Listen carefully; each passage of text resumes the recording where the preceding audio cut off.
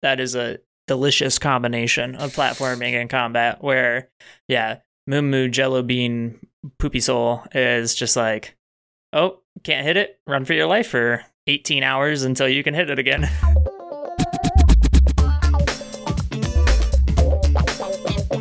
Hello and welcome back to the Mo Video Games Podcast. And boy, is this going to be a controversial podcast because we are going to be taking Microsoft, we're going to be taking Best Buy, we're going to be taking some other people, we're going to be slapping them left, right, left, up, down, hot, cold, yes, no, you got it. We slapping them because it's a special late night edition of the podcast and we're here for all the controversial takes, not to mention picking our favorite video game soundtracks in this week's head-to-head, which I'm sure will cause even more controversy when you hear who the actual winner is. Can I speak? Sometimes I can't. But you are here to listen to us both speak about some games, so sit back, relax. We hope you enjoyed today's podcast. Boom. Always gotta hit him with a boom. Always. I feel like we should probably try to find a new word, but that's okay. Well, I was going to say move for boom backwards, and I realized that has a totally different meaning, so I regret my decision entirely. Let us know in the comments down below what word you would replace boom with. I think we hit you guys with the kablamo once. I mean, that's a decent one. Yeah, but it doesn't have to be synonymous with boom, I should preface. Yeah, I mean, we could just hit you guys with the fried cheese if that's what you want, but... I hope that's not what you want, but we could. Oliver is correct. And welcome back to the Mo Video Games Fried Cheese Podcast. Disgusting. Disgusting. It is a special limited edition late night episode. Sponsored We're both by... going to bed after this. Exactly. Because it is sponsored by alcohol. Maxwell, what are you drinking? I'm drinking some Mosho, AKA Monkey Shoulder, people who don't talk to us on a regular basis. blended malt Scotch whiskey. Rooted in malt whiskey history and inspired by the malt men who still turn the malting barley by hand, Monkey Shoulder is blended in small batches of Speyside's finest single malt whiskeys, then married to achieve a smoother, richer taste. Show them the badass little monkeys. I think that's a real unnecessary touch on the bottle, but it's pretty cool. Yeah, it is pretty dope. If you haven't tried a Scotch and are interested, I would say Mosho would be a good place to start out your little SCO journey. It's pretty cheap in terms of scotches, like decent scotches. 30 to 40 a bottle, I'd say, depending on your locale. Not very smoky. I'd say it's almost got a little bit more of a musty flavor, even though that sounds gross, but it tastes good. So, but it's definitely it doesn't have like peat to it like an Islay Scotch. If you're gonna spend more, I would just recommend like any single Ardbeg or Lefroy for a good peaty boy. But Lefroy would be my intro. I think Lefroy is a little bit smoother than Ardbeg, but yeah, Lefroy's much easier to drink. It was at Lefroy 12 or I think it was 16 that I picked up when we were driving Mustangs together. And that was like no, that was Lagavulin. Or sorry, yeah, that was Log 16. Yeah. Oh well, Log would probably be good too. I think maybe hold off on the Ardbeg and go for Lefroy or Log. Yeah, but the Lagavulin 16 was fucking smooth. I mean, Maxwell and I were blown away. Maxwell's wife Clarissa tried it out, who does not like hard liquors, and even she was impressed with it. So exactly, that's a sample size of 3, and so that is confident. Statistically significant because 3's a crowd. And that's the reason in the stats book. Oh, that's great. What are you drinking on this nice warm summer's eve? I figured I would. Well, it's fucking freezing here. I don't know what the temperature is for you, but it's chilly, Chi-Ji, as we like to call it. It's gotten very Chi-Ji. I'm drinking the Deschutes Brewery Obsidian Stout. I picked it up because if I stayed at the university I started out at, I would have been spending my last 2 years in Bend, Oregon. So I have a little soft place for Deschutes Brewery in my heart. Yeah, maybe I shouldn't call it Deschutes if I. Yeah, I figured I'm gonna try to drink more seasonally appropriate beers, or at least try to start doing it. So now that it's cold, I'm gonna be drinking the stouts, the porters, the darker ales. Yeah, maybe a amber ale thrown in there. Oh yeah, a bock maybe. That sounds like it would be appropriate. I think a bock's a beer. A wit, perhaps.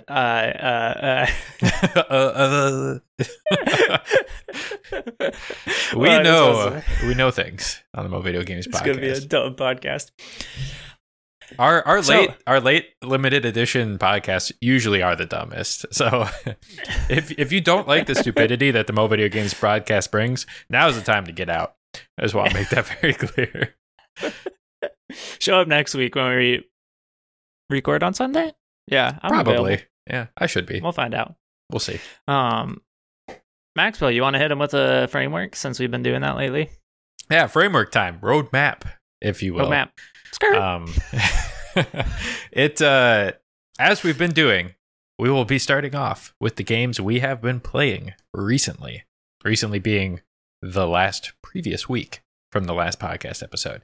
And then we will be diving straight in to the top 16 soundtrack matchups. Ka-chow, ka-ching. Maybe those sounds will replace Boom. It could be pretty great. I liked how it rolled off the tongue. And then we will finish up with tech news. And here's the teaser for today. Microsoft sucks. Is dying today. They will not survive this podcast. And Best Buy. Well, Best Buy. I'm interested to see you talk about Best Buy. Yeah, my Best Buy opinion bounced around over the course of about 5 minutes today. And I'll explain why. I appreciated the texts. Yeah, my final opinion is neutral to slightly salty. But I'll just leave it at that. You'll have to stick around if you want to hear, or skip ahead, whatever is your prerogative. But unless you're watching right now, because then you can't skip ahead because we haven't even said the words yet. But if you're listening on the thing, then the words have been said. You just got to find them. And if you're watching live and you have the ability to bend time, teach me. Yeah, let us know what we're gonna say, so I don't have to think so hard. I know. It's honestly, it's hard to be us. Honestly, I sob every day when I wake up. But, Maxwell, what have you been playing? What have I been playing? That's a good question. And I have 2 answers. Perfect. First answer, if you've been listening lately, you know it's Hollow Knight. And second answer, if you've been listening lately, you know that Forza Horizon 5 came out. And I've been playing that. I want to hear about Forza. All right. We'll start with Forza. If I can ask. Oh, you can. Forza Horizon 5, the headline is, it may have finally killed my desire to ever pre-order a game. Okay, you just go. I have questions, but you'll answer them. You'll answer them passively. You ask the questions, you know? Let's get some participation. Is the pre-order because of the gameplay, or is it because of the pre-order experience? You know what I'm saying? Because there's two different things. Like the mechanics of the order, like with PlayStation's PS4 versus PS5 versioning sucks ass.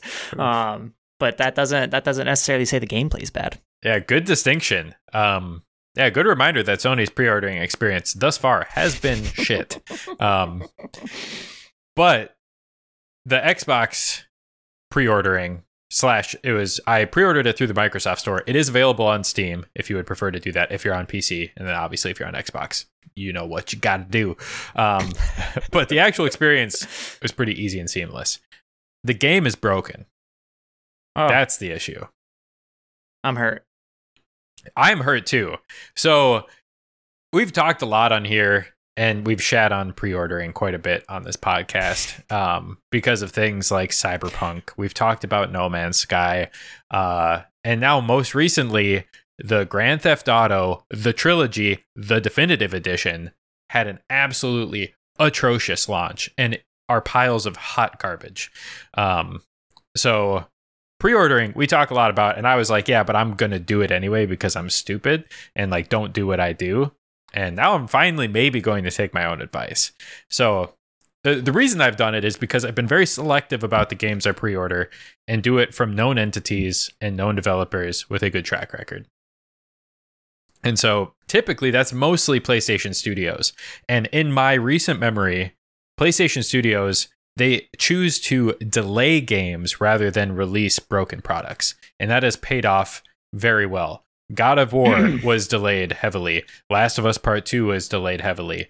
Horizon Forbidden West was delayed heavily. Gran Turismo 7 delayed. So PlayStation Studios definitely is aware that their brand image is quality, polished, single-player driven games. And so they will delay to make sure that brand image is not hurt. And so that's why and that's typically the games I pre-order, so that's why I've always felt comfortable. But Forza Horizon, developed by Playground Games with support from Turn 10 Studios, has also provided good. I played Forza Horizon 3 and Forza Horizon 4 at launch and had great experiences with both. So based on track records and selectively choosing my games, I felt comfortable pre-ordering Forza Horizon 5. And here is why I should not have. The gameplay itself, if you play offline, is mostly good. I've talked about the graphical issues on this before, on PC specifically. Those issues are still present, but there's an update. The texture issues I was talking about with the level of detail, where basically like 20 yards from your car, it looked like Morrowind. Morrowind is what you said. Yeah, which was savage, by the way. I don't know if you came up with that, but that's a shotgun to the skull. Okay. It was a comment I saw that I loved and was accurate. I might add, but apparently that is only applicable to ultra level textures on the PC. If you drop it down to high or put it up to extreme, that issue goes away, and can confirm that went away. I've been playing on extreme as a result because I like the visual quality, and my GPU, a GTX 1080, ain't handling it super hot at 1440p.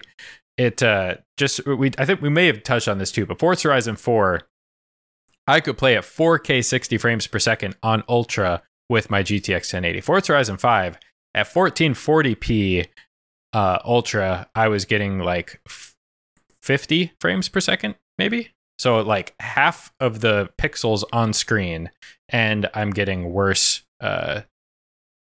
performance, essentially. Yeah. And that's largely because they have upgraded the graphics. They've done a huge overhaul. It is a next-gen title. So that I'm not upset about.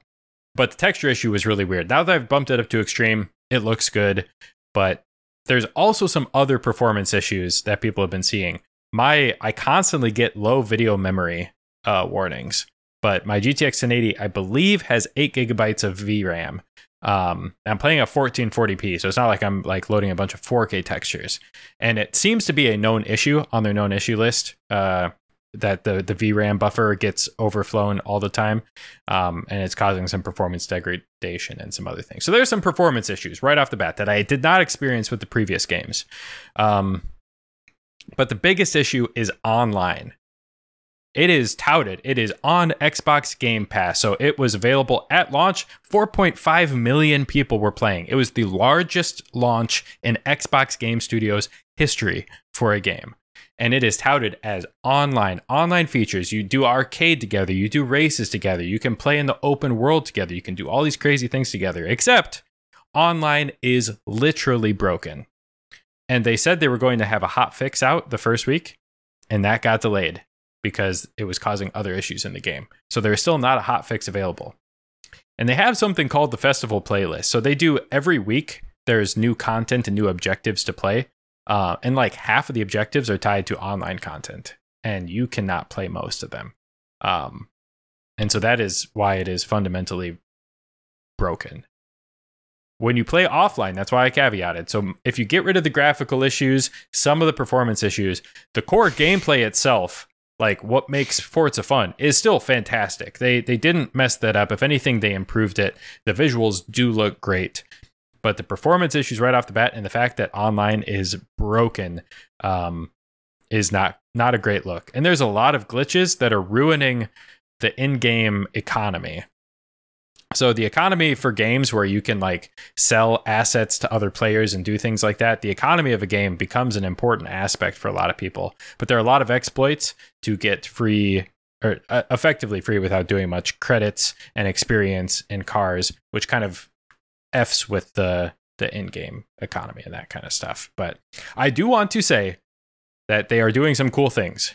I believe these are all fixable. So I don't think Forza Horizon 5 is going to stay a broken game that's frustrating, but it's my argument against pre-ordering. I do want to make that clear. Because like I said, the core gameplay in single player, minus the graphical performance issues that will be fixed, I'm sure. When they will be fixed, I don't know, but it's great. But what they will be doing is they're going to add a picture-in-picture mode with a sign language interpreter. So people cool. Yeah, people who have trouble hearing, there's always been subtitle issues, but a lot of people complain still that the subtitles can be hard to read. But a lot of people with hearing issues are obviously able to use sign language, and so they'll be adding a picture-in-picture sign language person for all the in-game audio, which is pretty cool. I think that's another win for accessibility that we talk about on here.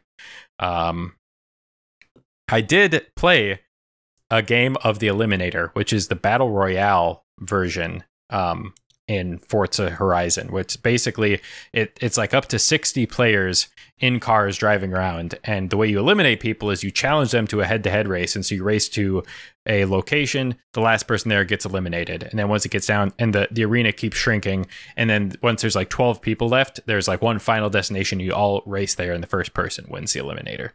I played one game of the Eliminator, and I won one game of the Eliminator. But the online, so why it's broken, it disconnects you all the time.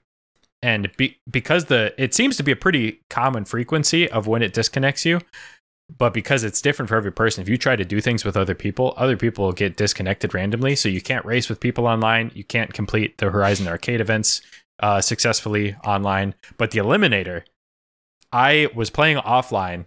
When I started the Eliminator, it brought me online. And I won the game, and about 5 seconds later, it said, boop, error, you've been disconnected. But it was right after I won the game. Nice. So everything was fine. But that's kind of the broken stuff. So that's my argument against pre-ordering. It's not a good look. And we'll shit on Microsoft more later. But it seems like the fact that Microsoft is still playing catch up, even though it does seem on the horizon, they do have a lot of exciting like first party games that will be coming out, that the reason they're not delaying, or they didn't delay Forza Horizon 5 a little bit more to probably test it to the point that they should have, was because they already delayed Halo Infinite, their launch title, where they then didn't have a launch title a year into December. And so they're like, we just need to probably frickin' release games. I don't know if that's what they did. That's conjecture. It seems like that's what they did, because this game is surprisingly, it is one of the most broken games I have played at launch, especially for core features like online. That is key in what the game is marketed on. So hopefully we'll be fixed soon. I think Forza Horizon 5, if you give it a month, I feel confident most of the big issues will be fixed. But yeah, really, really made me think long and hard about pre-ordering. We will see. I've already pre-ordered Horizon Forbidden West and Gran Turismo 7. So if those pre-ordering experiences go well, I might exclusively pre-order PlayStation Studios games and not pre-order Xbox games. But yeah, that was my biggest thing. I did have a really exciting thing in game where I was driving on a track. They made some improvements to the physics and the simulation in the game, and it's noticeable. I was driving around a corner, and it's the wet season right now. So there was this big puddle that, I don't know, I've driven over puddles in the game before, but as I was turning the corner, I actually hydroplaned on the water, and it like slid me out where I wasn't expecting it. And I think I verbally went, oh, like in an excited way, where it was just like unexpected, but it was like really cool. Like you would expect that to actually happen, but I don't remember that happening in previous games. So that was exciting. There are some improvements in the game. So I'll leave it on that. I'm positive. Overall, I have beaten the campaign. I want to say that. I have fully beaten it. I played a lot of Forza Horizon this past week. I'm shocked. But even beating the campaign, which technically is what I'm considering entering the Hall of Fame, which you'll understand if you play the game.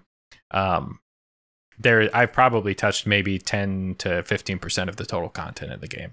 So there is a lot left to do. And things I'm so excited to go back and play. And like I said, every week there's new content and objectives and things to unlock and do. So it will always be a fun game to go back into. But just so you know, I'm not like just basing this off of like a small amount of playtime. I've probably put 10, 12 hours in this past week. So yeah, per usual for Forza on the insane quantity of playtime. Yeah, so. I think Forza Horizon 4, I was at like 300 or 400 hours of game time, which for me is by far significantly my most played game. Yeah. So. Was the Battle Royale, that was introduced in the Pirate Island, Candy Cave Island, or was that before? It was sometime around that. It was definitely like a year to maybe 2 years after the launch of Forza Horizon 4 when they brought that in. And so they added a lot of content and game modes throughout Forza Horizon 4. And then now in Forza Horizon 5, that's all there. Plus, they've added some cool stuff, like something called Event Lab.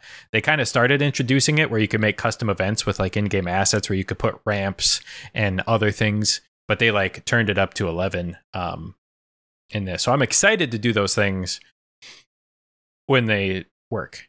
I think for the most part, Events Lab stuff you can do on your own, but it's much better when it's online with other people. So I am excited for what the game can be and what I think it will be.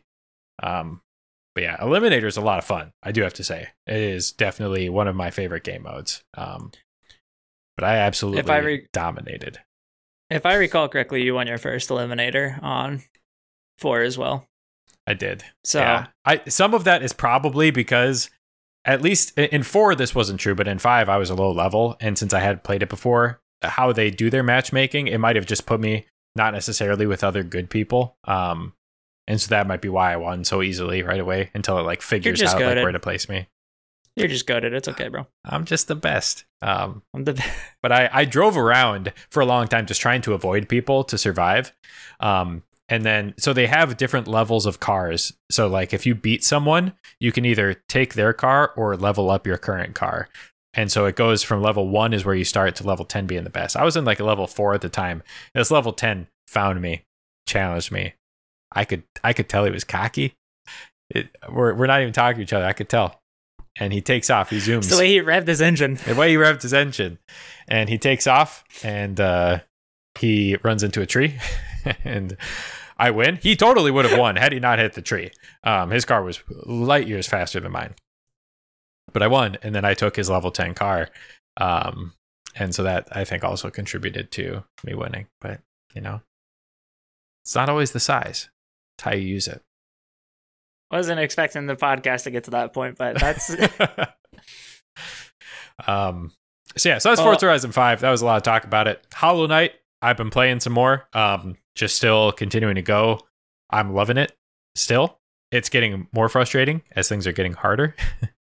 But it's still fun. I finally beat Hornet the second time. So nice. I have got the Shade cloak. I've got the Shade, the Shooty Boy, the Shade, the Shade cloak being like the Shade dash. So I've got, I think, most of the Shade things, all that fun stuff. I've pretty much fully explored everything with the exception of the Queen's Garden. There's a boss that I cannot beat. I've tried so many things. It's the Cursed Trader or the Trader Lord. Trader Lord. There we go. Yeah. That's the big mantis, right? Yeah. It's like a softer green mantis, but yeah, that was a good fight. That one is I definitely got bonked by that guy. I'm getting bonked a lot. The Trader Lord, and then I mean, people make fun of the last boss for being too easy a lot, but I struggled at the last boss too, so. But I think after the Trader Lord, I don't think you're going to be too SOL.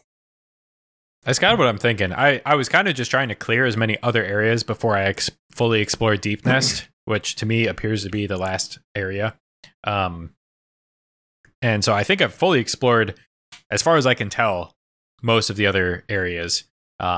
But Trader Lord was just, man, giving me an absolute hard time. I even looked up and found out that you can, spoiler alert, if you care, but that I could recruit Cloth. I never actually ran into Cloth when I was down in the Abyss, or not the Abyss, the Ancient Basin, but figured out how to do it. So got Cloth. So Cloth is helping me. I'm like in as many upgrades. I'm like trying different builds, all that kind of stuff. And for some reason, the Trader Lord is absolutely fucking my shit up. And part of the problem is that Trader Lord does 2 damage, and so that hurts.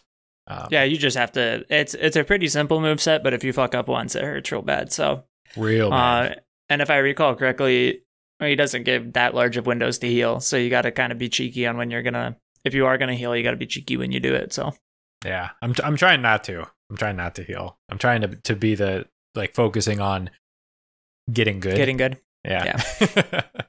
But Deep Nest is fucking creepy. I gotta say that. I have to say the worlds in Hollow Nest, like each of the different areas are sufficiently diverse with the enemy types, and I love that the Queen's Garden feels like Green Path but harder, with like harder enemy types and prettier and harder environmental hazards and all that kind of stuff. The second, so there's 3 Watchers. Well, not 3 Watchers. There's the Watcher, the Teacher, and I don't know what the third one is.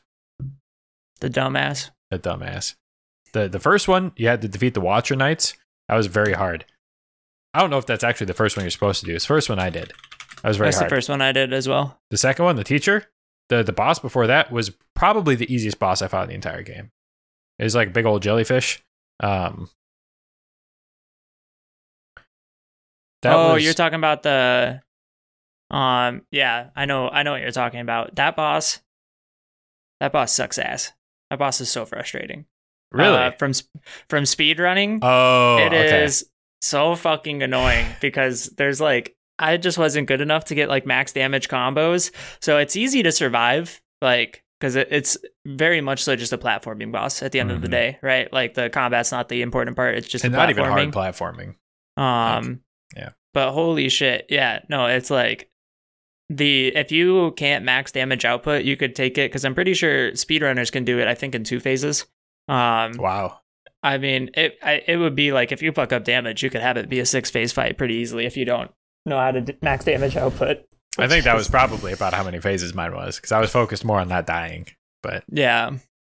So no, that fight is more frustrating than I don't mind platforming fights, but I think that was definitely a worse integration of. There's some later bosses like Radiance. I know I've talked about Radiance before, so this isn't spoils, but Radiance is like, to me, that is probably one of the best. Like, they combines platforming elements with combat elements in a boss, and like almost any game I've played, like that is a delicious combination of platforming and combat, where Moo Jello Bean Poopy Soul is just like, oh, can't hit it, run for your life for 18 hours until you can hit it again.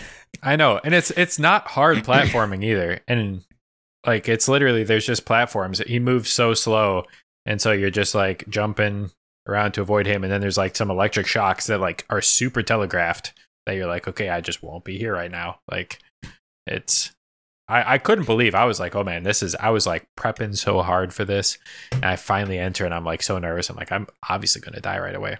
I mean, like, it was a piece of cake. It's a cakewalk. Yeah. So we'll see what the third boss does. Deep Nest is creepy. I'm less creeped out now. I've spent a little bit more time in it, but it's a good final area, if it is like more or less kind of the final area. But it is. I mean, once you get to 3 dreams, you can beat the game. So okay, I did beat the Mantis Lords too. That was something nice. And I am apparently too high leveled for them, because it was a walk in the park this time. I was gonna say, if you want to fight the Mantis Lords, I think no nail upgrade is pretty hard. 1 nail upgrade feels like pretty reasonable for what I would expect after fighting all the bosses in terms of difficulty. No nail upgrade, especially you will only have Vengeful Spirit at that point. It's like, if you're not using Vengeful Spirit, that literally doubles the amount of hits that you have to do on them. So it's like, yep, this is going to take me 20 hours to beat one. Yeah, which, I mean, and it also, like, once you get double jump and dash and all those kind of things. That makes that. I'm sure that makes that fight easy. so easy. Yeah. Yeah, because if you have to actually time your single jump to like dodge, especially once the two are going, that definitely makes it a lot harder too. Yeah. But it's exciting. It's exhilarating. If you get to do it again, gotta go for it, bro. And it is as I mentioned when I talked about the soundtrack, Mantis Lord's music is my favorite song. Hard. Yeah. Yeah. So I still stand by that to this point. Also, my headphones are gonna disconnect for a second, so I'll burp. If I can plug it in. Oh. Hello. Recharge headset. Lost connection. Wait, can you say something? Hello. Okay, we're good. Okay, so Maxwell and I use the same headphones, and when you lose connection with any device on this bad boy, this motherfucker, like the thing that'll let you know the status, will not shut up that you lost connection. So it's like I'll walk to like the bathroom at work, and depending on where I'm at, sometimes I'll lose connection, and so the entire time I'm going to the bathroom, I am just getting screamed at that I lost connection, and I cannot get it to stop unless I turn off the headphones. At least I don't know how to. Maybe you know a workaround, but it's like, yes, from the last 1 quintillion times that you told me I lost connection, I feel pretty good. I lost connection. So there's got to be something where there's like just a little bit of connection left in the air. That's what I'm wondering. Keeps trying. And it's like failing like a checksum or some shit. Like every time it's like, shit, we're so close. Yeah, she's like sniffing the Bluetooth and she like gets a little whiff and she's like, lost connection. It's so annoying. Yeah, I love these headphones, but it was a simpler life when I was using hardwired because I literally never had to listen to this woman talk. And also that this has its own independent volume control. Yeah. So if you're not paying attention and you jack up the volume, she screams at you. I mean, it is so loud. Like if you ended up having your computer really low and then bump it up via this, it hurts. Like she will be just screaming at you nonstop. Your ears are bleeding. Children are sobbing. Okay, yeah, you get the point. But yeah, so that's all I really have about Hollow Knight at this point. I've pretty much done what I can. Better than Ori. Aside from the first quarter of the game, yes. Yeah. By far better than Ori. But I think Ori as an entire package for me is going to be better because it is. I don't foresee it falling. Yeah. Yeah, it's a really cohesive package for me. But It's I will a noob game. confirm the boss fights are really fun in Hollow Knight. Like as frustrating as they are exciting. The music is fantastic. Dung Defender is my favorite character in the game. He's so Chad. He's amazing. I mean, even you could not have a boss fight and he'd probably be a contender for top. I mean, he's the fucking Dung Defender. Like, wow, what who defends poop other than a big old badass? He defends poop with poop. Yeah. You won't hit this, but I'll hit you with it. Yeah, no. So Hollow Knight is still fantastic. I'm still loving it. Glad I'm playing it. It's getting harder. It's getting more frustrating. So I'm taking a little bit more frequent breaks than I was before. I had a really good stride where I was just like making a lot of progress. But I was going back to areas and trying to fight like the harder like second versions of bosses. So now I'm like, all right, let's continue down the regular track again. Yeah. And go. So the Hollow Knight definitely gives you the thing that I try to explain when people are like, why do you play Dark Souls games? And it's like that high, that adrenaline rush when you beat a boss, especially if you've been struggling with them and your heart is just fucking racing and they die. That's what you want right there. That's when you're like, oh, this is the drug I came for. It is really good, especially because most of the time when I beat a hard boss, I have a single mask left. Yeah. And it's like the screen is kind of going like dark, like, oh, you're about to die. And you're like, should I try and heal, or do I think I only have 1 or 2 hits left? Like, I don't know. Yeah. Yeah. That's like, yeah. It's what I like about those games so much, and it's what makes the bosses so satisfying. It's what I didn't get with a lot of the Ori bosses, which was why I was a complaint. Other than Sir Toad's a lot. Sir Toad's a lot definitely had me hype. But as I said, that's far and beyond my favorite boss. I know I was talking to someone and they were like, that is the fucking worst boss in the game. What are you talking about? I'm like, well, I mean, to each their own, fuck if I care. But yeah, I thought the Toad boss was really well designed. So speaking of heart racing gameplay, I've been playing Dark Souls. Hey! Woo! Surprise to no one. I have no recollection of what I've talked about last week. And because if I have free time and I'm playing a video game, at this point, it's pretty much a Soulsborne game for sure. So did I start New Game Plus? Does that sound familiar, Maxwell? I believe so. Yes. Did I beat New Game Plus? I don't believe so. Either that or you were like very close to starting New Game Plus. Okay. Well, so I'm most of the way through New Game Plus. I would say I have like one major boss left before I beat New Game Plus. And I really wanted to go to New Game Plus just so I could fight the DLC, which fighting the DLC bosses on New Game Plus instead of New Game, I was like, I am going to suffer for the rest of my life for choosing this. And they were frustrating. I will definitely give it that. It was frustrating, but they were fucking doable. I will like it was I was not RQing for sure. Like it was my heart had that good little pump at the end, but they were pretty exciting bosses. I definitely am excited to go back through the other Soulsborne games and do the DLC because really reliably in these games, the DLC bosses are like what people are freaking out about. There's some exceptions. There's some regular like new game or like base game bosses like Soul of Cinder is really well reviewed. Nameless King. Dark Souls 3 just has actually just a really solid base game from what I'm learning from watching other people's reviews. But yeah, so then I had this great idea. So I've been thinking about trying to do a no-hit run. And I was like, well, you know what? We'll do a little warm-up. We'll do a Soul Level 1 run where I don't upgrade my character at all. So all I can upgrade is my equipment. And I can only equip really crappy weapons because I can only equip like literally like the first 2 minutes in the game that you can equip weapons, right? Like I don't get weapons with crazy base stats.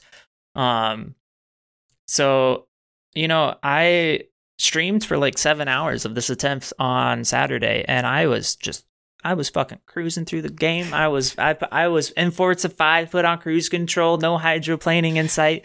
And then I got to ONS, who I did not struggle with. I killed the first time in New Game because I was using that stupid halberd that literally is like blindfold mode, would still win. Yeah.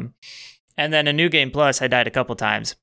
I swear I've died probably at least 30 to 40 times to them so far. I have been smashing my head against the wall in pain and misery fighting these motherfuckers. It is, from what I've heard, ONS and the Four Kings, which are the only two, I'm pretty sure, gang bosses in the game. Those are the hardest fights. So I'm like, if I beat these guys, I could beat the rest of the game. It's going to be fine. But holy fucking cow. Like, it has brought me to a long-winded, bad of me, but I've been ranting like nonstop to friends I've been talking to recently, where it's like, the difficulty of Dark Souls is super bullshit, and it's super inflated, and it's total garbage sack because the community, especially outside view of the community especially, is that Dark Soul or Soulsborne players have this Chad elitist mentality, like, I play hard games, and I'm fucking cool because I play hard games. And that's super bullshit. Like, the first time I fought ONS, they were literally a fucking laughingstock because my weapon did like 500 damage. I think, actually a pretty reasonable soul level from what I've heard. Like, it's not like I was like, I didn't end the game OP and Souls level from what I've heard. Like, I was maybe slightly ahead of the curve, but not enough to make it a joke. But the game just rewards you so much for essentially knowing the like built-in systems of the game, such as how do you level your character, how do you upgrade your weapons, what type of damage types you want to choose from your weapons and shit like that. So it really like, what do you want to call it? Like obfuscates the difficulty or something like that. It confounds it. There we go. Confound. I'll take confound. The difficulty of the game, where it's just like playing ONS on SL1, even that, I went back and spent like an hour to get a fire weapon because I'll do 50% more damage. So I have to do way less hits, you know? So it's like even in SO1, I'm finding that knowing in-game systems and having the right equipment is still super important. I mean, right equipment's probably even more important in SO1 where you can't upgrade your character at all. But yeah, so it's been kind of a rant about the Souls game. I obviously still like them a lot, and I think that they're really fun to play. But that whole attitude, especially, like I said, external perception of the game, and definitely there are people in the community that are the cause of why it is a perception. But the difficulty is super bullshit. Like, if you really wanted to beat the game, you could spend 20 hours just farming out some early game shit and then get above the curve in levels, you know, and probably have enough souls to pimp out your weapon and then just steamroll the game. Like, so I'm enjoying playing SO1 a lot, even though it's super frustrating because I feel like now it's like, I'm not like, oh, is my weapon too OP? Or, you know, am I too far ahead of the curve? Like, I feel like SO1, you're literally removing like 1/2 of your upgrade process. So the difficulty is a lot more standardized between playthroughs. And I'm enjoying that a lot because it is a big frustration that I don't like the perception that Soulsborne games garner from it. But yeah, so I'm probably got another 20 attempts at Ornstein and Smo, if I'm being really honest, because I suck ass. But yeah, that's pretty much what I've been doing. I played a little bit of Dark Souls 2, by a little bit, probably like 10 hours. Like I said, all I do is work and play games. I don't do anything else. I'm a simple man. I decided I was going to do a sorcery run on Dark Souls 2, and I can confirm sorcery in Dark Souls sucks butt. And I don't like it. Yeah, it's a really boring play style. It's like all I do is just run away from an enemy and then go pew pew choo and then run away again. And it's like the systems in Demon Souls and Dark Souls 3, you have like FP or mana, whatever you want to call it, right? Every game calls it something random. But like you actually have like a pool that you're pulling from where normally you can use items to refill. And 1 and 2, and I believe Bloodborne, if it has magic, I don't know for sure. You just have a spell, has a set amount of cast. Every time you sit at the place that like refills your health, it refills your cast. So if I get to a certain point in the level where I'm like, if I'm killing everything, it's super easy for you just to run out of spells, and then you have to go back and then essentially figure out what enemies you could skip or what enemies am I going to run by. And it's just like, I don't mind skipping enemies, don't get me wrong.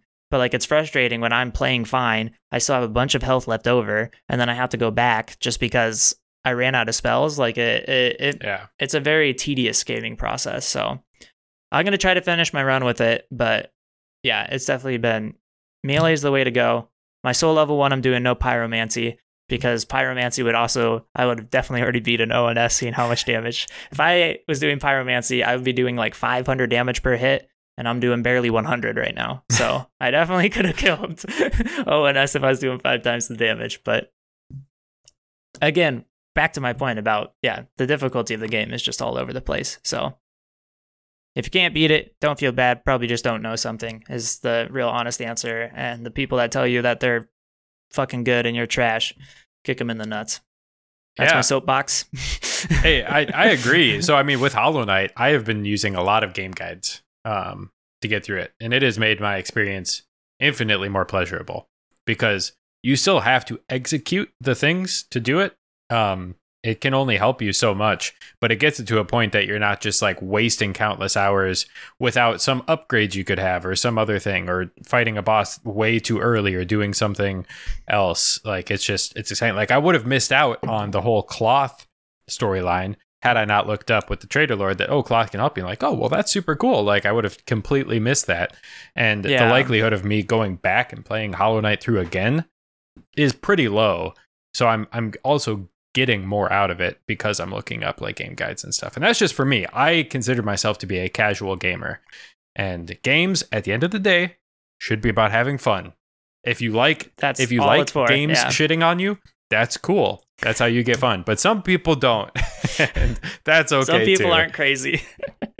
Yeah. Yeah. So I was going to do all of my first playthrough on Dark Souls 1 without looking anything up. And then, as I mentioned, there was a couple of systems that like I got cursed, didn't know how to undo the curse. And I was like, well, I'm not going to play the rest of the game with half HP because I'm not a monkey. So So I definitely look stuff up, but for me, it's like I find that looking up in-game systems, I would much rather just look up like, if I know I can upgrade my weapon, right? I'd much rather just look up how to upgrade my weapon than try to run around and talk to every random motherfucker and waste a bunch of time trying to find, which blacksmith can give me fire damage or which one can give me lightning damage. Like actual strats, I normally try to avoid, just personal preference. But yeah, some in-game systems, it's just like, if you were actually going to do Dark Souls without looking anything up and you were really going to try to min-max, I mean, you would have to make like 5 fucking characters at least, right? Like you'd have to make for sure at least 3,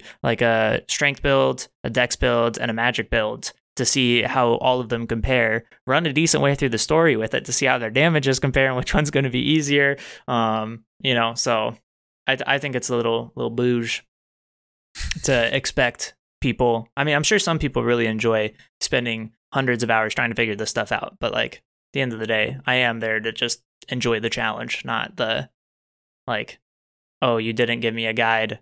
I mean, that's cool. I understand why they don't, but yeah, I'm not trying to fucking write how to play the game. I'm trying to play the game just like in a normal playthrough, you know? And I think about that too. And I think it is 100% dependent on the person. Like there are so many other games I want to play that for me, spending the time to like fully immerse myself in the lore and read every piece of thing and try and figure things out isn't something that's compatible with the way that I want to play and the pace that I want to play at. But I do also like that is there if people want it. And for me, if I want to just know the answer and look up a game guide, I can do that too. It's like the more ways that people can access a game and play it, I think is better for everyone. Like, yeah. It doesn't, if I'm a Dark Souls player who's elite about like playing hard games, it doesn't affect my life if someone else has an easier road than me. You should still have the satisfaction. You did it the hard way. Good for you, bro. But like, don't shit on people because they want to enjoy their life. Like, yeah, for sure. So, yeah, all I'm saying is, fuck the Dark Souls community. Yeah, not actually, but there's definitely some stigma that is actually cancer, and I will 100% not defend the cancer as a person who I'm the only one of my friends that plays the game. So maybe that's why. Maybe I was a defender before, and all my friends were like, "Dark Souls sucks." Bam. Bloodborne's the worst game ever. Bam. You play Sekiro Shadows Die Twice. Bam. You suck. Which, speaking of game I really want to play, I was watching someone on Twitch play Sekiro, and not only does it look insane, but from what I've heard, out of all of the FromSoft titles, it has, like, hands down and, like, by a large margin, the best combat system in the game. Like, I've heard people say, oh, like, Dark Souls, you can kind of figure out ways to cheek through stuff, but Sekiro, it's like you either get good at the mechanics of, like, the base mechanics of the game, or you suffer profusely the whole time. And that, to me, like, that's what I think FromSoft, people act like FromSoft is trying to do. And I think that is a misconception between Dark Souls, which is technically an RPG game, right? Where you make your own character, you can do whatever you want, and Sekiro, which it sounds like it's just like literally it shouldn't be Shadows Dies Twice, it should be GITGUD from what people are saying, you know? Like I was like testing my spelling there. I was like, what? That's my name. So, okay. Soundtracks. Since we digressed. Exactly. For 47 minutes. Oh, God. Will you talk quick? That's all right. The soundtracks, I'll go first this week. I don't know whose turn it is to go. Who cares? But I'm going to go. It's you mine's for gonna sure. Be quick. Okay, it's me. Oh, yeah, it is me. Okay. My head-to-head this week on video game soundtracks. Super Mario Galaxy. Wah! And Kirby's Adventure. Kirby. I don't know what sound Kirby makes, but Kirby's Adventure for the NES, aka the console behind my head there, came out in 1993, aka the year I was born. Also, literally the first video game I think I ever played. So, heavy nostalgia factor. We never suffer from that at the Mo Video Games podcast. Super Mario Galaxy came out 2000. I think. I probably could have looked it up. It's sometime around there. 2007. Fuck. It was close. It was November. I mean, you were rounding It's like up. car model years, like it's perfect. Give me a pass there. Dead Space was 2008, so that's honestly what you're thinking of. Yeah, exactly. That same game, honestly, at the end of the day. Really the same. But Super Mario Galaxy, I have played much more recently, have not beaten, but is definitely the most recent Nintendo game I've played for sure. So kind of the bookend Nintendo games for me.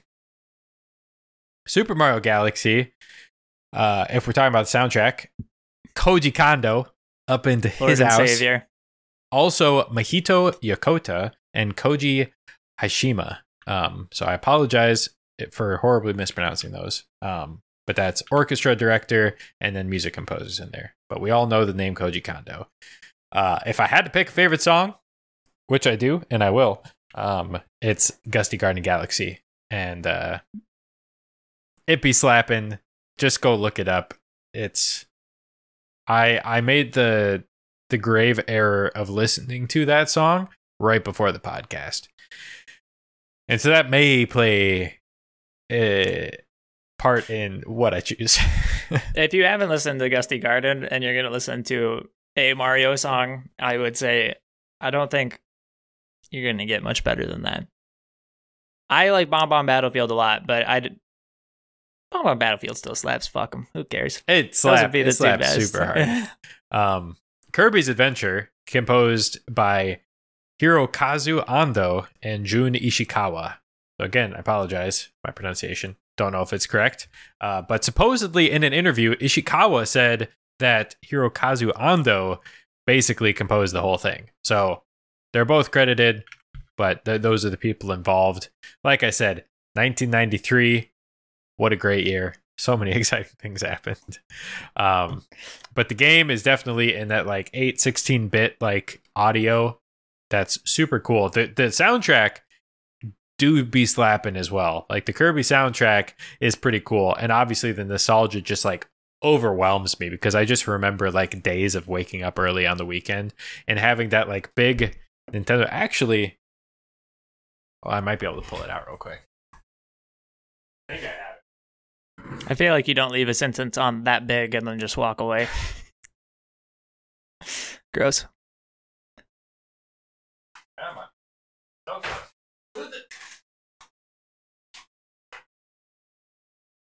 All right, here we go. So if you listen to the podcast, hop over to YouTube if you want to see this. But this is... Or just Google. Yeah, it is the NES Advantage gamepad. I remember waking up early mornings when I was a kid. My parents had bought an NES sometime around the time I was born for them to play. There were some games like Batman and that kind of stuff that they would play. But playing on this thing early in the morning with Kirby, I think I even like it's a short enough game that in a day, if you devote a day to, I think you could beat. But playing through it, beating the game, oh my gosh, so much fun. Soundtrack's amazing.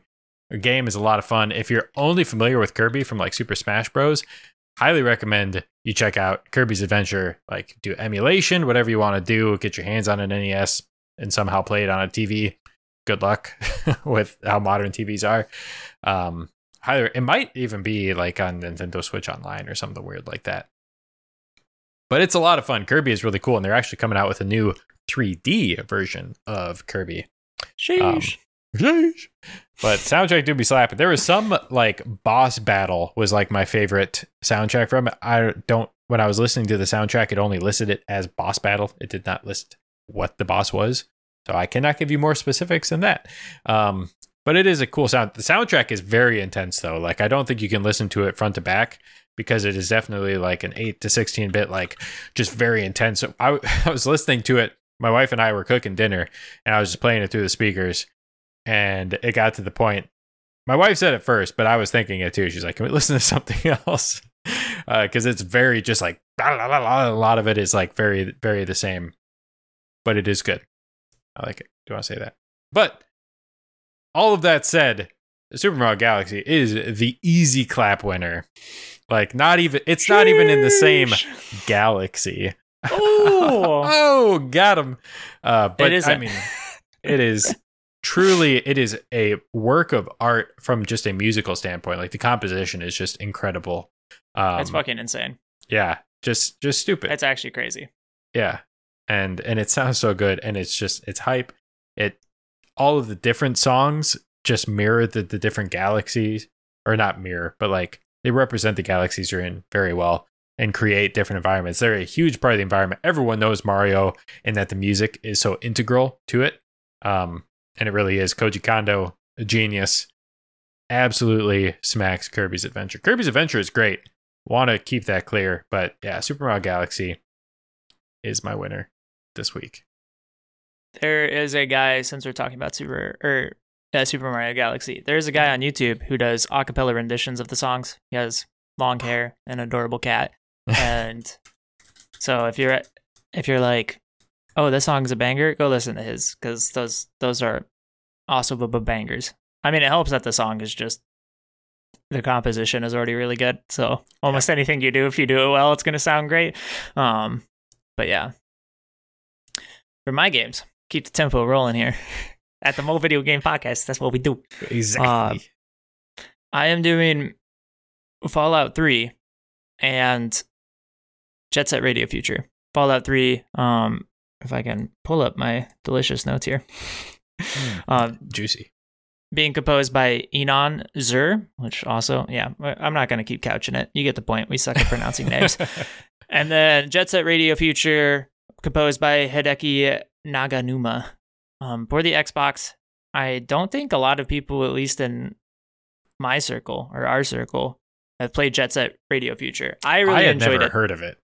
Yeah, the whole premise of the game is like, well, what you're doing the whole game is you're running around splashing some graffiti on walls and you're rollerblading everywhere, and it's a wild game in the first place.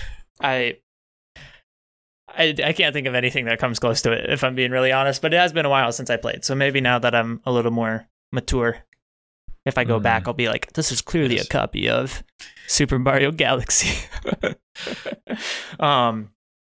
But yeah, I picked both of these in conjunction because even though, well, so the big allure or the big part of the soundtrack in Fallout 3 is the radio station, which I am a sinner for blanking on and probably should have just stopped talking. Galaxy News Radio. Holy cow, I am so dumb.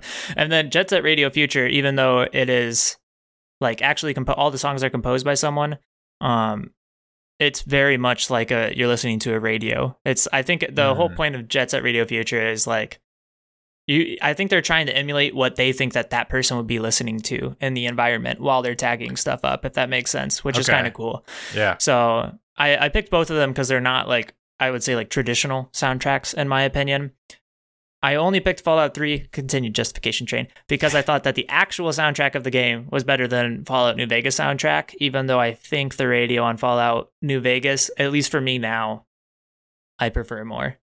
When I was playing Fallout 3, I think I would have chosen Fallout 3 soundtrack, but I actually do think I prefer the radio from New Vegas. It's a little more country. I feel like the whole vibe of the game is a little more country, a little more Wild West bandito action going on. Gonna get destroyed by you-know-who for saying these words. My mother. So, yeah, the actual bass soundtrack of Fallout 3, I'm not going to say much about, other than it's just like both soundtracks are just honestly like, they're not exciting to listen to. They fit the game. It's just filling up the spaces in between the game where like you're in a loading screen or you're walking between things, or for some reason you turn the radio off because you're stupid, because why wouldn't you listen to club bangers the whole time you're playing? It's very like generally slow paced, especially in New Vegas, but very slow paced, much more like ambient, just to try to set the tone of what's going on at any given time. Kind of like the clips when there's like a clip that's played when you die or something like that. That's just what it feels like. You know, like when you're listening to a soundtrack and you get to some random 30-second blurb because it's like the you died clip. That's what bass soundtrack feels like. Not that it's fine. It's just not crazy to me. You're doing a great job of selling it, I just want to say. I'm just trying to set reasonable expectations here. Well, like I said, the whole point is Galaxy News Radio, which is a bunch of oldies, which it is amazing to just watch people's heads literally explode while you're fighting them and listening to all of these oldies released way, way, way in the past. I think for songs, I'd probably have to pick I Don't Want to Set the World on Fire by the Ink Spots or Civilization by Danny Kaye. I'd probably have to give it to Civilization because that song, for some reason, randomly pops in my head and then I have to sing it to myself. And it gives me a sad face when I do because once it's in your head, it will not leave. And then for Jet Set Radio Future, I got to do Fly Like a Butterfly. Though Fly like this, like a butterfly. Exactly. Like it, like this, like that is also really good. Going back through Jet Set Radio Future, I actually think all the songs are really good. I'm surprised with I do not recall this. I recall liking the soundtrack, but I don't recall it being that consistent. Enough rambling. Just gonna get straight to the meat. I was stressing originally, but I'm giving it to Jet Set Radio Future. Ooh. Yeah. I like it. I apologize to Fallout. No, you feel good about this decision. It was easy clap. When I played Fallout 3, I was like, this is the coolest shit ever. My mind was blown. But I just think, yeah, I can't think of any soundtracks that are similar, especially in games that I've played. I can't think of a single one that I would call similar to Jet Set Radio Future soundtrack and how it feels. And like I said, I kind of like that idea that I feel like that's probably what these people are listening to. I feel like that's what Hideki was thinking when he was going through, where it's like, dude, I mean, I understand literally in the world that is what people are listening to in Fallout 3, but they could have picked any fucking genre they want. I don't see why this guy's playing oldies. I mean, Three Dog seems like he would like oldies, but I don't think it's it doesn't feel as integrated. It's more so they created a character that put it in the environment rather than an actual result of it. Yeah. So I think for that reason alone, honestly, I would have to give it. And they're both great soundtracks. I like them a lot, but yeah, I'm going for Jet Set Radio Future. Our permanent couch for this entire thing is that we love all of these 16 soundtracks that are on our top 16. So anytime we eliminate, doesn't mean the other soundtrack is bad. If you want a song from Fallout New Vegas, by the way, Big Iron goes absolutely ape shit in the paint. The song go hard. So, but yeah, I gotta play Jet Set Radio Future again. That's all I'm hearing. What was that? And you heard it through your noise canceling headphones. Tech news. I'll start by shitting on Microsoft since that's pretty much all I have. I could talk about my terrible Linux adventures next week since we're gonna be a 2-hour podcast at this rate. So I didn't realize that Max was having the same issue, but as I said, I'm fighting ONS right now, and my controller has been disconnecting every once in a while. Well, my controller has been fucking disconnecting. I am in ONS. I cast the dodge button. I stop moving and I die because the ring I'm using right now, I have to be sub 20% HP, and since I have literally 0 armor because I'm so level 1 and can't wear it, yeah, I get one shot every single time. So literally, if the controller stops responding even for a second, I die in that fight. And I was so pissed. I have not been to the point where I'm I want to break the controller that's in my hands. But the problem is it's by far and large the nicest controller I've literally ever had in my life. So I'm just set it down, walk away, man. But it's been a while since I've actually raged that hard. So Googling answers. They're oh, you just need to update your controller's firmware. Download the Xbox Accessories app. So download the Xbox Accessories app. You need to update Windows. Go to Windows Updater.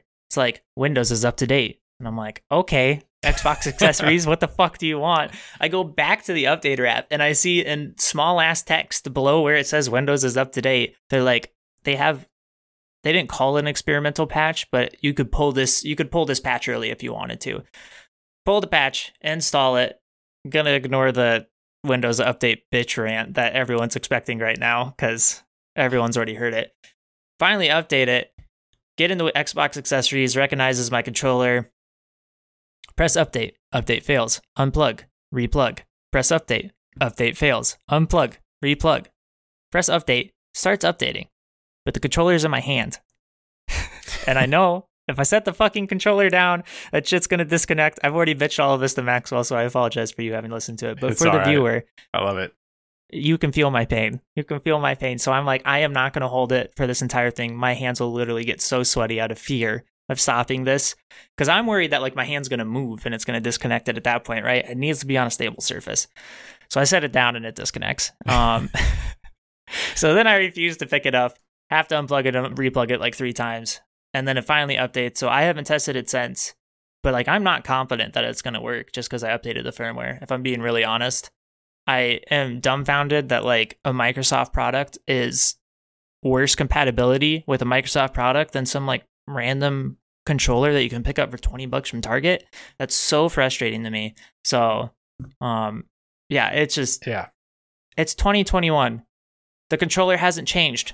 2 analog sticks, 4 buttons, a D-pad, and some triggers on the side. Like, holy cow, this is not crazy technology. It's not like I was expecting the PlayStation 4 controller to be harder for compatibility with the touchpad.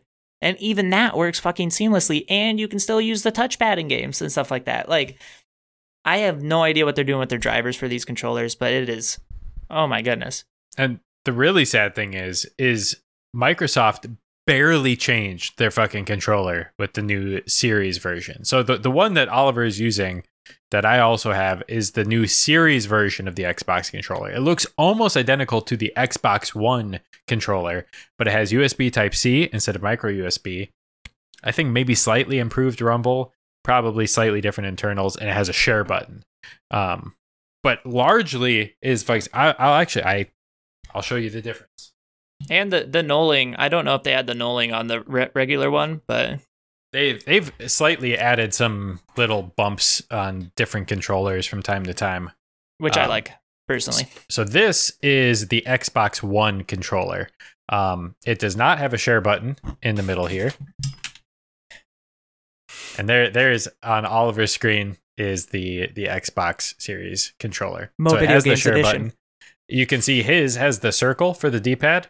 This does not. And then it's hard to tell. I'll try and change it, but there's like a little indent cutout around the button where it is flat on the Series controller. And here they are, right next to each other. Bing, bang, boom. So they barely did any updates, but somehow broke shit, because I have also been having disconnecting issues. I did pre-order the Forza Horizon 5 special controller, which I have to say, in person, looks so much better than it did in pictures. And it has the little steering wheel, special rubber grip on the back. So cool. Yeah, it feels really good too. I'm a huge fan of this controller.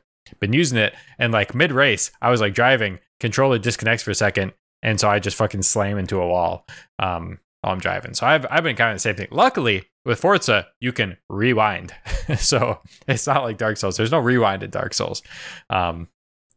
But still, almost any game that you're playing, like a disconnect, Forza is probably one of the few games I could think of because it has the rewind button, which isn't a consequence of them expecting controller DC, right? So like, there's not many games that you're going to play that aren't going to suffer. Like, I was going to play Rocket League because the controller was disconnecting. And then I was like, wait, I play Rocket League on controller. And that game would be even more frustrating, most likely, for it to DC in the middle of like a 5-minute competition. So yeah, it's I am disappointed, but also not surprised, Microsoft. I know, and they've been having some big issues with the whole like Intel 12th generation rollout, and there's been lots of issues with that, and that the Windows 10 updates are delayed. They're actually updating Windows 11 to fix the 12th gen Intel issues first, and then doing Windows 10 as a way to strong arm you into updating to Windows 11, which is also broken. So Microsoft, Sony had its time of getting shit on. It's Microsoft's turn, and they're turning up the dial. They're like, you know what, Sony, we want to get fucked over too. I do have one counter argument for Microsoft. Hit me with it. Xbox fridge. That's all I got to say. There we go. Yeah, we'll see. When I get the Xbox fridge, maybe I'll be like, oh my God, Microsoft, greatest company in the world. Firmware doesn't work. Doesn't cool my drinks. Doesn't cool my drinks. USBs don't work. Yeah. So, speaking of pre-ordering shitty games on launch being unacceptable, Rockstar recently released the GTA Grand Theft Auto, the trilogy, the definitive edition, which is Grand Theft Auto 3, Grand Theft Auto Vice City, and Grand Theft Auto San Andreas, remastered for like modern consoles and all that kind of stuff. Found out today, watching Digital Foundry, that they actually took the port for the mobile version of the game and converted it to Unreal Engine. And that is the presentation you get. And it was developed by the people who did the mobile port, not by like the main Rockstar devs. And that is apparent because just watch the Digital Foundry. It's a 40-minute video, but you get a good amount of the issues, like the first 5 to 10 minutes of it, on GTA 3. It's atrocious. It is bad. But not even that. The Rockstar on PC, you have to launch these games through the Rockstar launcher. Like Steam is a launcher, Epic Games is a launcher, Origin for EA is a launcher, Rockstar is a launcher. And the launcher was down. So people who bought the game at launch could not play the game because the launcher was not functioning properly. And when they released the game, people who were able to download it on other platforms and stuff, they left the uncompiled code in the game files. So there was full access to uncompiled code with developer comments.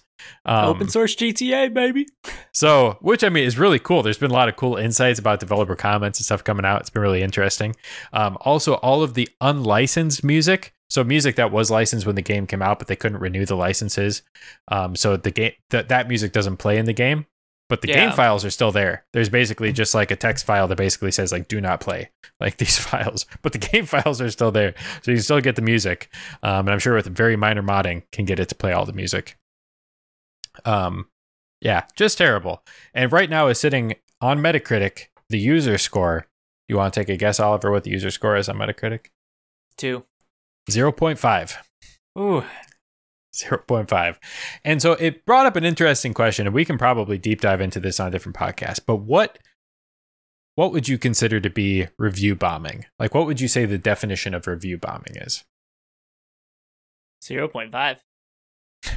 But I mean, like, what is the, like, not the number, but like, what would you consider an action that is review bombing? Not that. If I'm assuming that's where you're going with this, but this is if it sucks on release, if it's a CD Projekt Red project, you know that's not review bombing. That's just a shitty product on release. Agreed.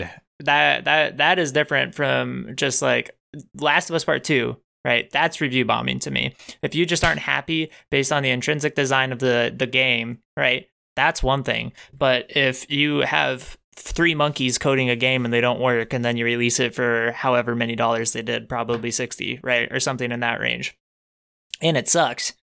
I mean, that like bad reviews of Forza right now, I would say, are valid from what you've said, right? Like you released a game that doesn't work to.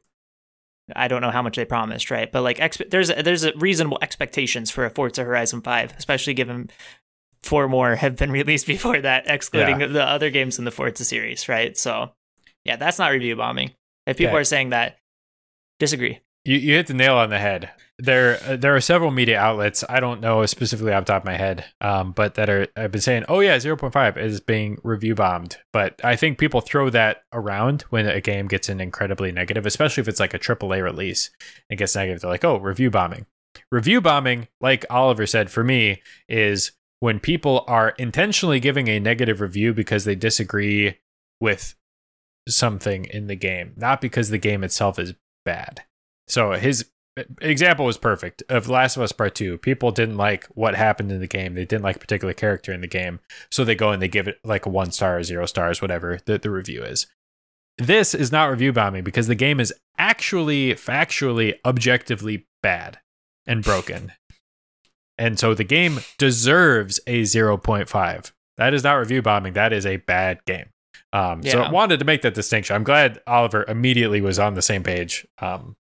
Shockingly. We've never agreed before, so. Never. But yeah, it's an important distinction. So when you see that, just keep in mind, if you're like listening or like watching gaming media at all and you see review bombing, just think critically. That's true of all things in media. But like think about what they actually mean when they say that. What it's like people aren't going because they're like, oh, there's a character in the game that says that Mercedes is a great car and I hate Mercedes, so I'm giving it a 0. Yeah. Like the game is broken, kind of like Forza Horizon 5. So just sounds like if I want to try it, I'm just going to wait a year. Same with Forza Horizon 5. Maybe not a year for Forza Horizon 5. A lot of their issues sound like they could probably fix them up pretty quickly for that. Yeah. And because it is such a big title for Xbox, it is like all hands on deck to like hot fix this issue. It was their largest release in Xbox Game Studios history. So there is a lot of incentive to fix this. This Rockstar release, I don't know what Rockstar is doing lately. They've been fucking up left and right. The GTA, the trilogy, the definitive edition is in a much worse state than Forza Horizon 5. Forza Horizon 5, you disconnect from online. That should be able to be fixed with whatever back-end server stuff they need to do. Graphically, I think they just didn't pay much attention to PC. That can be fixed. The GTA, it looks so bad. It looks really bad to a point of unplayability. Yeah. So wanted to talk about that. I already talked about the Forza Horizon 5 controller. I do have to say, I am glad I pre-ordered this. This controller is, I do freaking love this controller. When you first sent me the pics, I was like, it's so fucking ugly. But the pictures you sent me, I think it looked better. Yeah, than, that's what pictures were. I agreed. I was like 50-50 on it when I saw the advertising marketing pictures, but in person, I'm like, damn, this actually looks pretty cool. Yeah. So that's most of the tech news I have. I do have new lights. There we go. They look the same to anyone watching, but I had the Wyze bulbs that we talked about, the WYZE bulbs that are very affordable, very nice to use. But I am getting married again. Not actually again. Our actual reception is postponed. But on my wedding registry, I had Philips Hue bulbs and received them from the registry. So that's why I have new color bulbs. And these are really cool because they can actually sync up to music, the content you're watching, the games you're playing. So I can actually, these lights are synced up to gameplay. So when I'm playing like Hollow Knight and Forza and all those kind of things, what's happening in game is happening in the light. So when it's dark outside, like it is right now, like it's very immersive and there's all different types of things. So that's really cool. Just wanted to touch on that. Yeah. Philips Hue, expensive, way more expensive than Wyze. So it's something I probably would not have spent my own money on, but thank goodness I'm Wyze getting married. But ridiculously affordable from when we talked. Like, yeah, I think it's still RGB, like $40 for like 4 bulbs that are RGB. Yeah, RGB controllable LED lights like that. That is, I think that's ridiculously inexpensive. I mean, it's definitely a splurge for a $10 bulb. Well, for RGB LED, that should always be a splurge because it's super a feature you don't need. So, but yeah. To give you an idea, though, the starter pack that comes with the hub to control it and 4 color bulbs, like the $40 Wyze pack, the Philips Hue, $200. Fuck. Also, so, damn.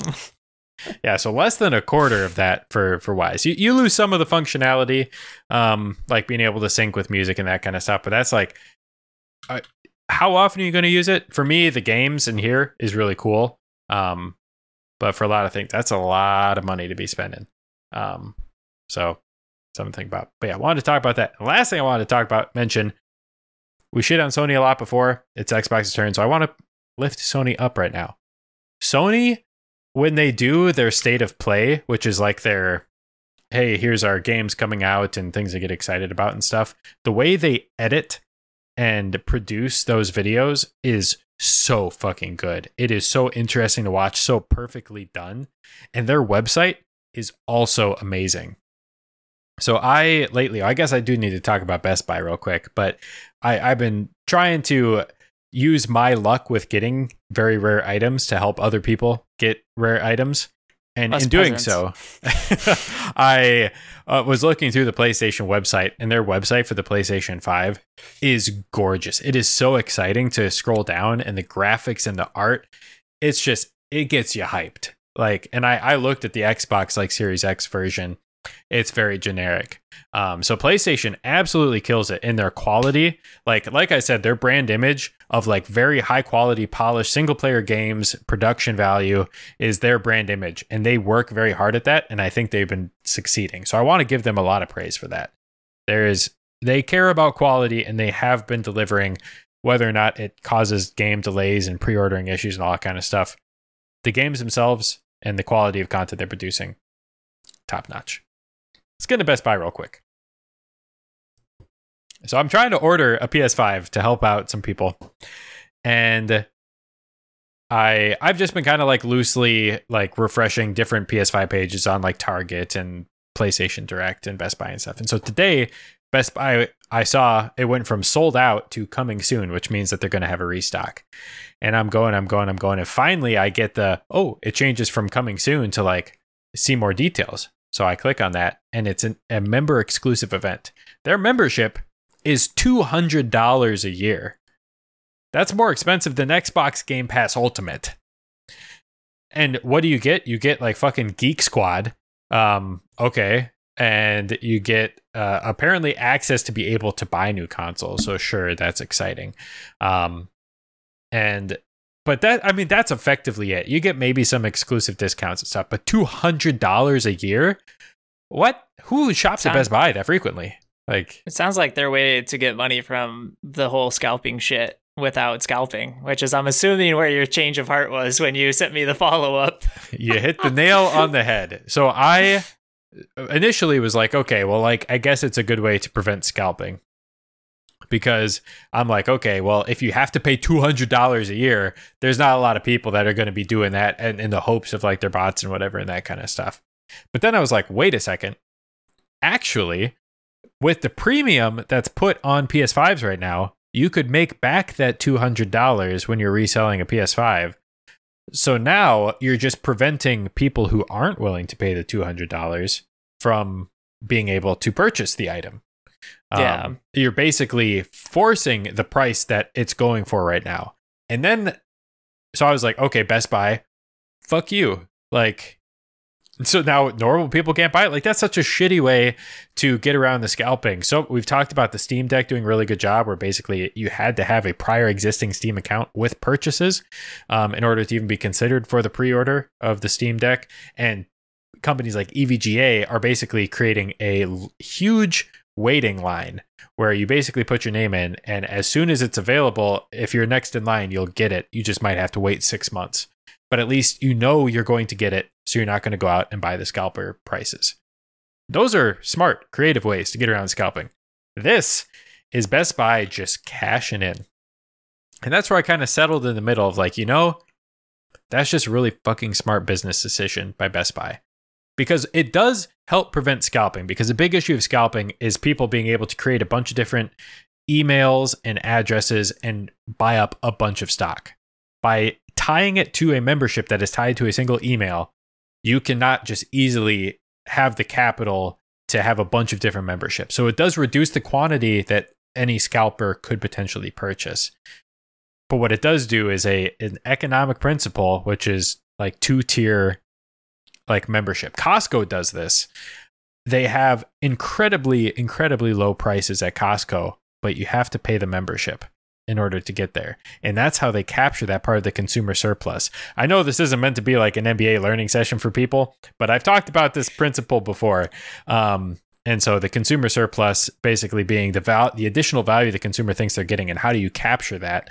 And so like a tiered membership is one way to do it, like Costco does. That's essentially what Best Buy has done, is they have determined the going rate on eBay right now for a new PS5 is $700 to $800 when it's normally MSRP at $500. And they're like, hey, if we let people think they're going to get the console at $500, which they will, but in order to get it, it's behind a $200 membership. They have now captured that consumer surplus in a way that makes the consumer think they're getting value, which, I mean, they technically are, but it is not worth $200 a year what they're giving. What they're really giving is trying to capture that additional money without making it seem like you're paying $700 for a console. Yeah. So it is fucking genius by Best Buy. Like, it's a brilliant way to make people think, yeah, I beat the scalpers. I got it for MSRP, but I bought a fucking useless ass membership. And Best Buy is just sitting there reaping the fucking profits like they do. So it'd be the way, we've talked about this before. If there's a way for companies to make money, they're going to. That is their directive, to make money. And if a consumer is willing to pay that money, a company is going to make sure the consumer pays that money. For sure. So that's kind of where I settled, where like it prevents one part of the scalping issue, which is like people buying up like 100 consoles and reselling them. But it's like Best Buy really is doing it to make the money that they think is out there in the market. Like Micro Center is just blatantly having graphics card at like $500 to $1,000 over MSRP. So you can walk into a Micro Center, there's graphics cards in stock. You're just not going to want to pay those prices.